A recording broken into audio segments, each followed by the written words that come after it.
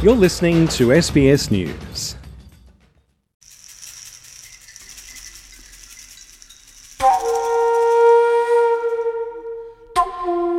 The tree shadows grew long and the sun set in the west.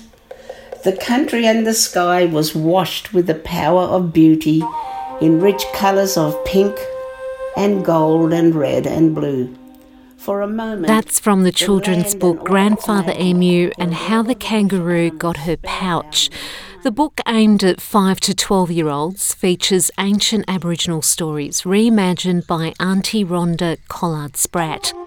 Aunty Rhonda, who is also a dancer, singer, songwriter, poet and artist, co-wrote the book with her friend Jackie Farrow. Written in 2020, the book helped Aunty Rhonda deal with the isolation that was brought on when the COVID-19 pandemic hit Australia. Being Aboriginal, I was high risk, and we had a couple of little lockdowns here in Queensland, and I was feeling very isolated and lonely. And anyway, she rang up out of the blue and said, "Auntie, are you ready to do new books?" And I said, "Yes, I'm raring to go."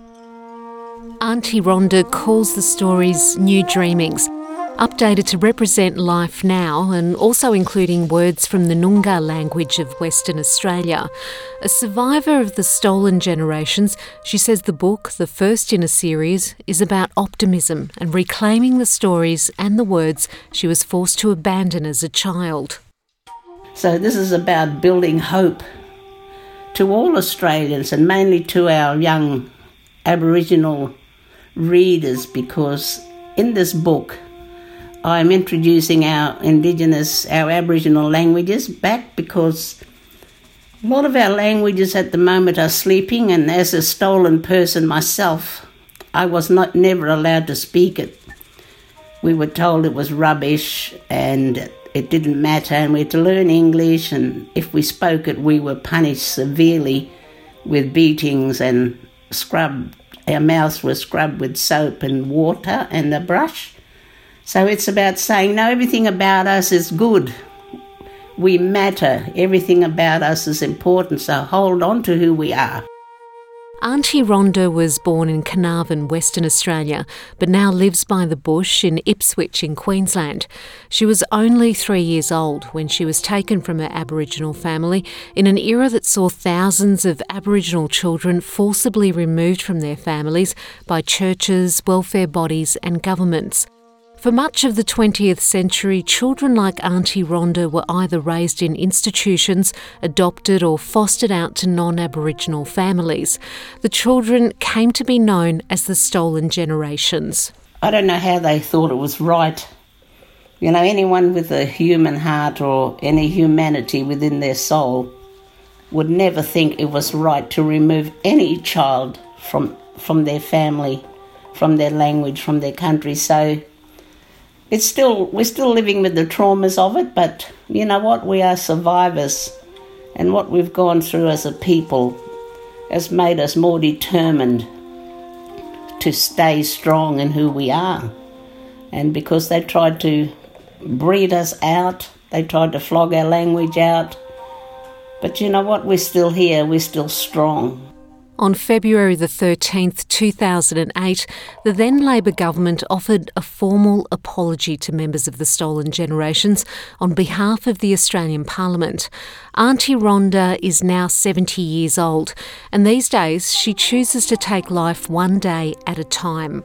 You know, I'm so grateful that every day when I wake up that I'm given this day, because you know, our life expectancy is a lot shorter than white Australians. So I've closed the gap by 10 years between my mother and my father. So I've lived a little bit longer. And every day when I wake up, I thank the ancestors I still have a day, that I'm here, and I must use this day to its full advantage.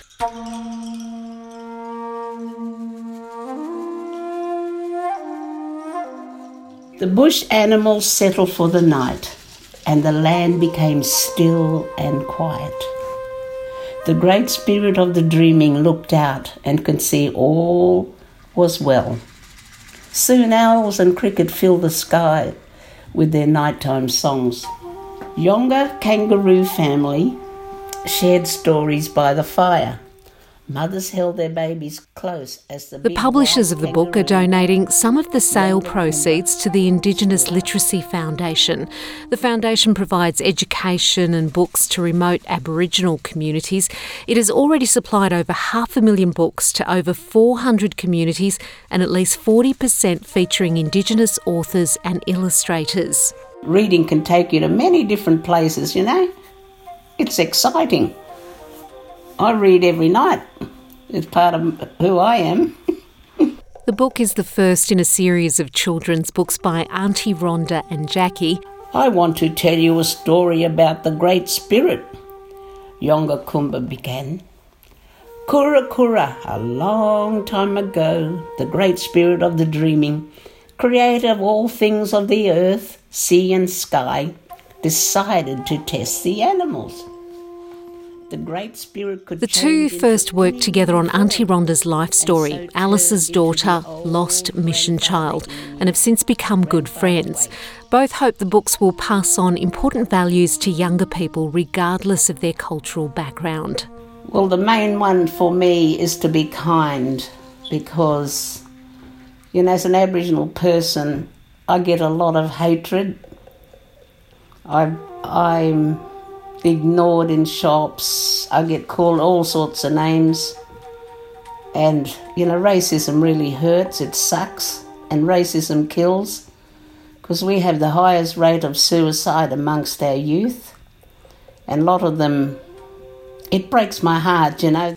She has a special message for all young people, especially Aboriginal youth, urging them to look back to the strength of their ancestors to face the challenges of life. We must find that resilience that they had and that strength within our heart and our mind and spirit, and know that these moments will pass, that we can pick ourselves up and dust ourselves off and say, right, I'm going to face what comes my way now. So it's about believing in yourself and to know that you are important. You are our future. We need you all. Peggy Giacomellos, SBS News.